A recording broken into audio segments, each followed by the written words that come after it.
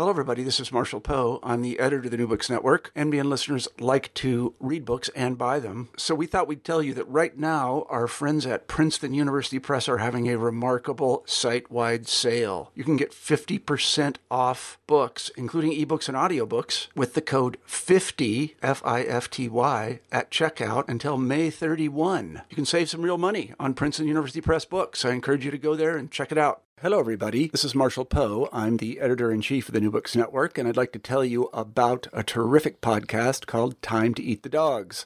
It's hosted by Michael Robinson, a historian, and it's about exploration. Now, if you're clever, and I know you are because you listen to the New Books Network, you can probably figure out why a podcast about exploration would be called Time to Eat the Dogs.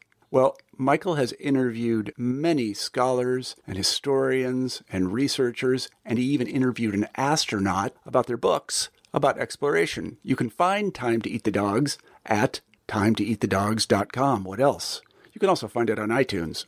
As I say, we really love this podcast at the New Books Network, and we love it so much that we're going to republish some of Michael's excellent interviews. And if I would just stop talking, which I'm going to do presently, you'll be able to hear one of those interviews. So I'm going to stop talking.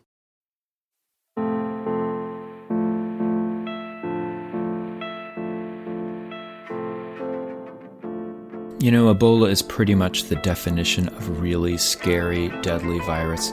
But it seemed so deadly to scientists that they felt that it wouldn't have time to spread and become a full-blown epidemic. But they were wrong.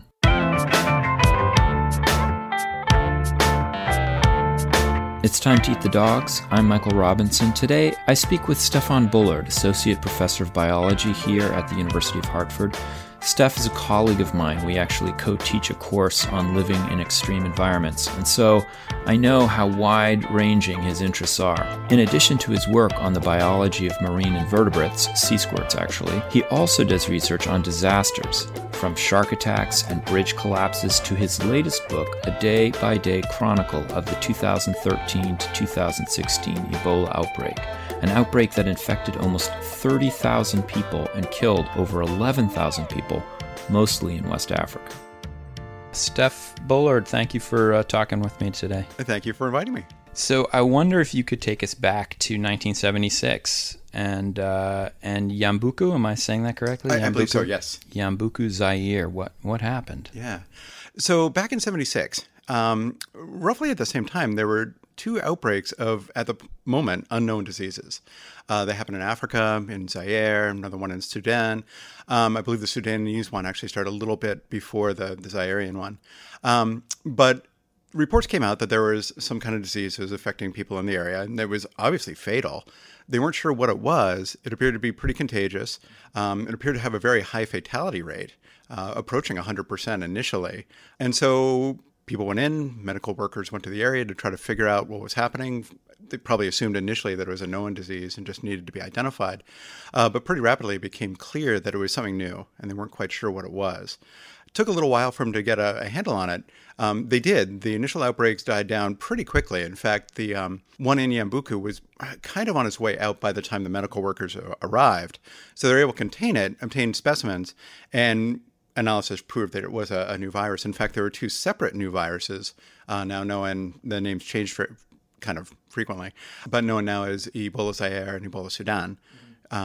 Very similar, previously unknown, related to the Marburg virus that had been known from before. But yeah, they were able to contain it.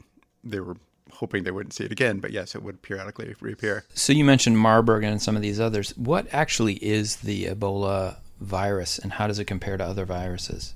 It's quite nasty. So the little group of viruses that are known as the filoviruses, which the common name is thread virus. Philo essentially is referring to hair. And so there were a couple of them sort of vaguely known. But really, the first one that people were aware of was one in Marburg, and named after the town where it occurred in. It broke out in 1967, working in an area where they actually had some primates quarantined. Workers started to get sick. They started to die. They weren't quite sure what it was. Investigation showed there was a new virus, which they subsequently named Marburg. An investigation, it wasn't really like anything they'd seen before. But initially, they called it stretch rabies, because it was highly fatal, very much like rabies. Rabies, for all intents and purposes, is incurable. And rabies looks like this little tiny bullet-shaped particle. And so Marburg was more like a thread. But if you really looked at it, it kind of looked like a rabies virus had been pulled out. So they initially were referring it to stretch rabies, but quickly realized it was actually something different, and subsequently became Marburg. So I remember, and you talk about this in your book, that Ebola was a virus like any other virus. Probably CDC was aware of it, and World Health Organization was aware of it, but it really only kind of cracked the ceiling of popular culture in the 1990s, right? With the publication of Hot Zone. Correct. Yeah. And I remember reading that book and freaking out. But I remember it as a hemorrhagic virus, or a hemorrhagic fever, and people were talking about people bleeding from their eyes, and it's like a vampire movie. And in your book, I was really surprised to find it's no longer considered that. Isn't that interesting? Yeah, because that's how I initially got interested in as well. I think most people in the Western world. So yeah, the medical community was aware of it after the 1976 outbreaks, and there were a few flare-ups since then. But really, aside from the medical community, no one was really aware of it. And then this book came out by Richard Preston called The Hot Zone, which was just incredibly well written, incredibly compelling, documenting the initial outbreaks, where the virus might have initially come from, some earlier occurrences of it, and then dealing with an outbreak of a related virus called Ebola restin, which actually happened in America in a primate quarantine facility. So it was an amazing book. And yeah, the initial chapter is incredible because it's talking about a guy he gives the name Charles Monet to, it's a pseudonym, developing this virus in Africa and becoming sick. And it's incredible what's happening to him. They call it crashing and bleeding out. And they're referring to it as a hemorrhagic virus. He's vomiting black fluids, which are undigested blood. It's a mess. So yeah, for a long while after that, people were referring to it as a hemorrhagic virus. And in some communities, they still do. People have backed away from that term, though, because when you actually have Ebola, yeah, sometimes there are hemorrhagic symptoms, but sometimes there's not. In fact, often there's not. And so instead of continuing to call it a hemorrhagic fever, they just refer to it as now Ebola virus disease. And one of the other surprising things I found in your book was you were saying that because this disease was so nasty and such a killer, 88%, 90% mortality rates, that paradoxically that made the medical community a little bit it put them more at ease, at least around this idea of a pandemic, right? Can you explain why they would be kind of relieved? Yeah, it seems really kind of counterintuitive, but the catch is, if you want a disease or if you're concerned a disease is going to start spreading and cause a very large, potentially pandemic outbreak, what you're looking for is a candidate that, in the worst case scenario, would be highly fatal, is highly contagious, but you'd also want something that had a relatively long incubation period. And preferably something that would have things that would be able you to have people who were infected but were asymptomatic and could then transmit it. So if you have all those conditions, you're in real trouble because, as we saw with the actual Ebola outbreak, it's really difficult for the world community to control any active outbreak once it's begun on a large scale. And so if you have something that people can get sick, but they don't actually show symptoms for a week, 2 weeks, 3 weeks, it might take a little while for them to actually develop really wide-scale negative symptoms, then those things can slip through the cracks really easily, get out into new communities, and start epidemics in new locations. Ebola, although people were worried about it, it's so nasty. You get sick reasonably quickly. They say the longest incubation period is around 21 days, but typically between about 3 and 10 days is when you start to develop symptoms. And the symptoms aren't subtle. You're really sick. You have massive diarrhea. You're vomiting. You can get these weird hemorrhagic symptoms. So really quickly, it's obvious something's wrong, and so people are contained. Or at the very least, people avoid going near them. And so it's somewhat difficult to spread Ebola as compared to, say, the flu. And so the medical community was feeling like, okay, this is a horrible disease, but it's probably going to be more locally contained than a pandemic. And yet 2014 disproves that. So could you take us into 2014 and what happens and how it progresses? Yeah, most certainly. So yeah, people had seen this ever since it started in 76. They'd seen periodic outbreaks. Typically, they were confined to some kind of hospital setting. So someone would get sick, come to a hospital, infect the workers. The workers would get sick, often die. Sometimes they'd flee. But relatively quickly, it would sort of die out. The people who were potentially able to be infected would be infected. Everyone else would be contained, and that would sort of end the outbreak. In the most recent one, however, that didn't happen. It started out that way. So it actually started in 2013. So the initial victim was a 2-year-old boy. He was in Guinea. It was December 2nd, 2013, that he developed symptoms. So he had black stools. He had classic symptoms of a viral Ebola virus disease. Did they know it right away? No. So it took a while. This is the other problem with this. When you get to a place where you have Ebola, typically you're talking about Africa. There's a few in other locations too, but it's mostly Africa. There's so many endemic diseases in Africa. So many of them are so similar, especially in the early sort of course of symptomology, that it's really hard to clinically identify Ebola. Even during an outbreak, you can have 2 people come to the same clinic. One might have malaria, the other one has Ebola. It's hard to screen them apart. It's very difficult. And so, yeah, there's so many diseases circulating. The young man became sick. They didn't know initially why. He passed away, and that actually started the outbreak. What we believe happened, there was some really good epidemiology done to track back where the initial index case was and identified this child. So he was living outside this village called Gukekadu, which is also the name of I always get mixed up, prefecture in Guinea. So you have the name of the town, the name of the prefecture are the same thing. So he was living in this little village just outside Gukekadu. And apparently there was a hollow tree near his house. It housed a colony of free-tailed bats, which are insectivores. Bats have been associated with Ebola viruses for long periods of time and are definitely an active reservoir. They may not be the main reservoir of the virus, but they're definitely one. And so kids in this community would go, they'd play with the bats, they'd run around the tree. And so they're pretty sure he was infected by either the droppings or some sort of infection from the bats. And then was the initial index case. From him, it started to spread. So his immediate family started to take care of him. They became sick. People nearby to come to visit would become sick, and it started to have a chain throughout the community. Now, initially, it followed the same kind of pattern that we'd seen before, where it started to expand. People began to get sick. Gukekadu, unfortunately, is right near the border of both Guinea, Sierra Leone, and Liberia. So it's a sort of a nexus in that location. And so what would happen is people in that area are highly mobile. They move around. So people would catch the disease, spread it from one place to another. And again, we're talking about international boundaries now. And they're not getting sick fast enough. That was the original theory, right? That people get really sick really fast. They stay put. It's going to die out. But you said people had time to move around. They did. And most of that, we think, is just based on the mobility of the people in this area. They travel a lot. And so people were getting sick reasonably quickly, but they're still traveling. And so it'd start to spread.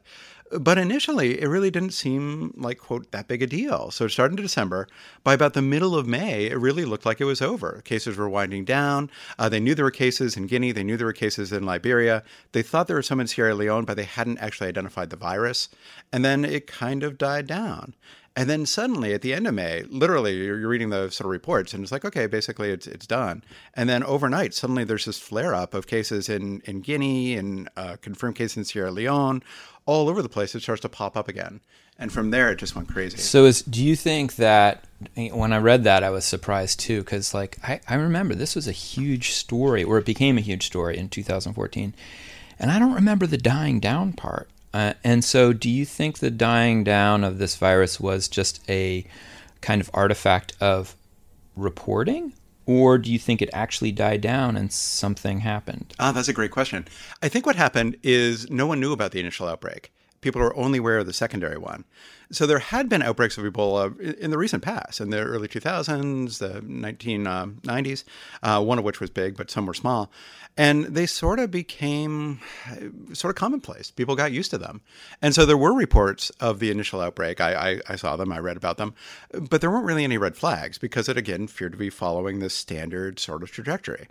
And then in May, the end of May, as it starts to flare up again, that's when the world really got their attention focused on it. And from there was no die down. It just really immediately ramped up. But a lot of people are less familiar with the initial, the start phase when it was actually kind of small. And so this this outbreak in 2014 really did kind of change people within the medical community, changed what they thought Ebola could do. Yes. So could you talk about that, like the response and how it changed our thinking of this disease? Yeah, well, it changed in many ways. One of the things it did, which is a double-edged sword, is it reminded us how dangerous epidemics are. Traditionally in the past, human population has been controlled by outbreaks of disease. You have situations where you look in Europe, you look in Asia, and you start to have human populations increasing. As soon as it gets to a certain level, it can't really be supported anymore. You get these disease outbreaks that crop them back. We've been away from that for at least 100 years, but probably more realistically a couple hundred, and we've sort of kind of forgotten about it. And so one of the things it did was remind us that disease outbreaks, A, happen quick, and B, are difficult to control, and I guess C, that not only are they fast and difficult to control, but they can have a major impact on a huge portion of the world, if not the entire world. The other thing that when I was looking at the fatality rates of the first outbreaks, they were so high, and even in West Africa, they were very high. There were a few outbreaks or at least transmissions to people who then traveled to Europe and the United States. And the data from that, I know that sample size is very small, but of course the fatality rate was much lower. And it raised in my mind this question of, so when you see something like that, virus is 90% fatal, how do people pull apart what level, I guess, what's the mixture of the virus itself versus the care that's received, or even the climate or the rituals, the kind of cultural rituals of a particular place? So can you talk about that kind of combination of things that goes into mortality? Or yeah, it's so complex, and in some ways that's the most interesting and sort of important part of this study, which is exactly that. Okay, so you're asking a bunch of questions at once, but if you look at it, so you have any given disease, we talk about Ebola, and it's got a fatality rate. But the fatality rate varies depending on where you are. And so the question is, okay, well, why? If we assume that it's the same strain, so you get 10 people who are infected in Africa, 10 people infected in America, exactly the same strain, you would anticipate that if they got the same level of care, they'd have the same mortality rate. And that may or may not be true because you have genetics to play in, and there could be all sorts of subtle things that are going on. So that is almost certainly the case. However, in general, the thing that was affecting fatality in the current outbreak was the level of care. Because if you look at it, I actually, in collecting my data, I put together slides of all the photographs I could find. And it was really striking, and in many ways kind of sad, in my opinion, when you compare the level of care a typical African would get in an African clinic and the level of care a Westerner would get in a Western clinic. If you looked at the Africans, most typically they'd bring people into an isolation area. They would be infected. They'd keep them separated from everyone else, and they'd try to do the best they could for them. But first off, they were incredibly understaffed, especially in the beginning, such that you might have a situation. There were some cases where they had wards where there were 60 patients, and at some points only 2 medical workers for those 60. Each medical worker is in charge of a tremendous number of cases, all of whom require incredible amounts of care just for support. At the later stages of the disease, really you become incapacitated. You cannot move. You're basically just writhing in agony. And people really need to take 100% care of you to keep getting you through that.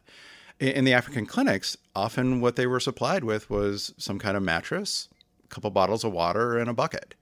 And that was their care.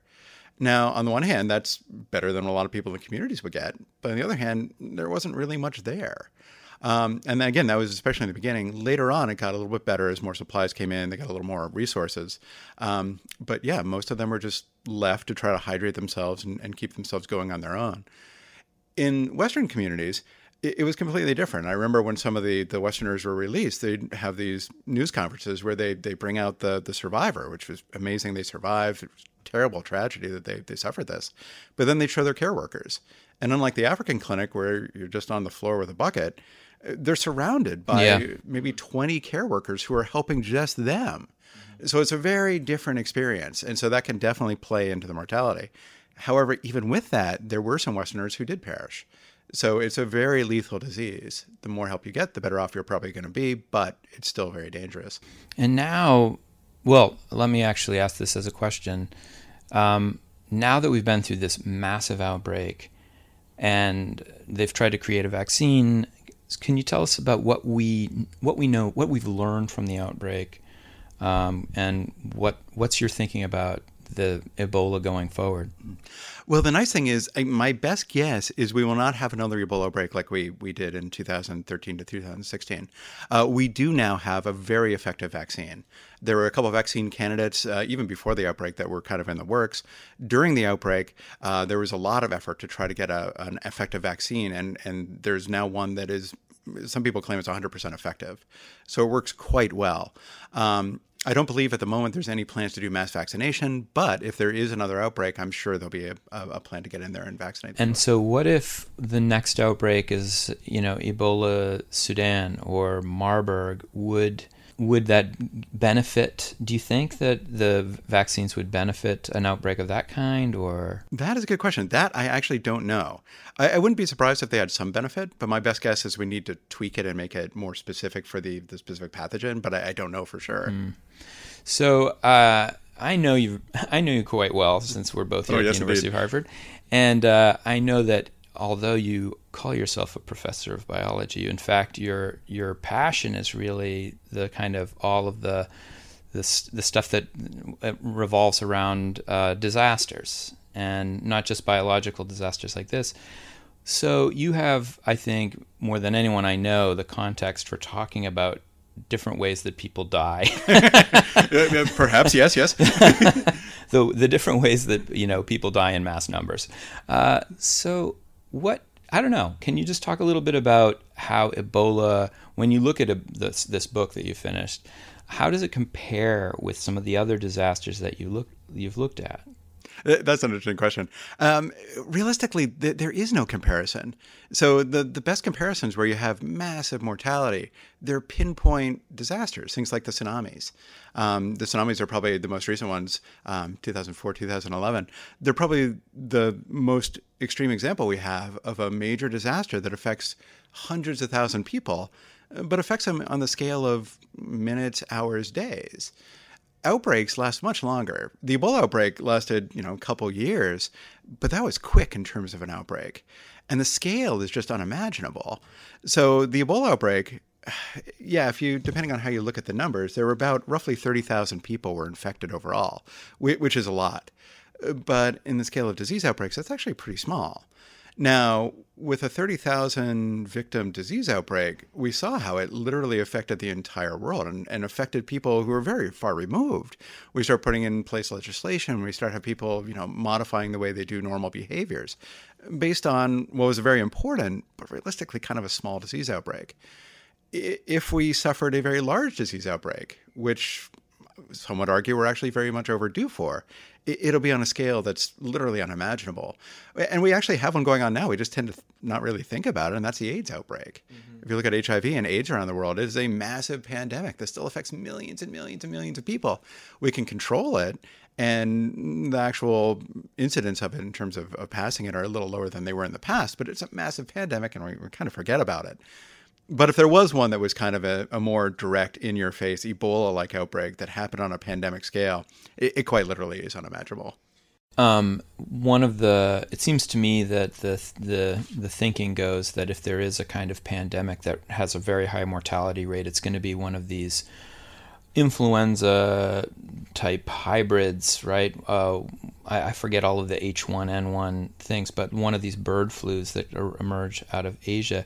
What's your thinking? Do you think that's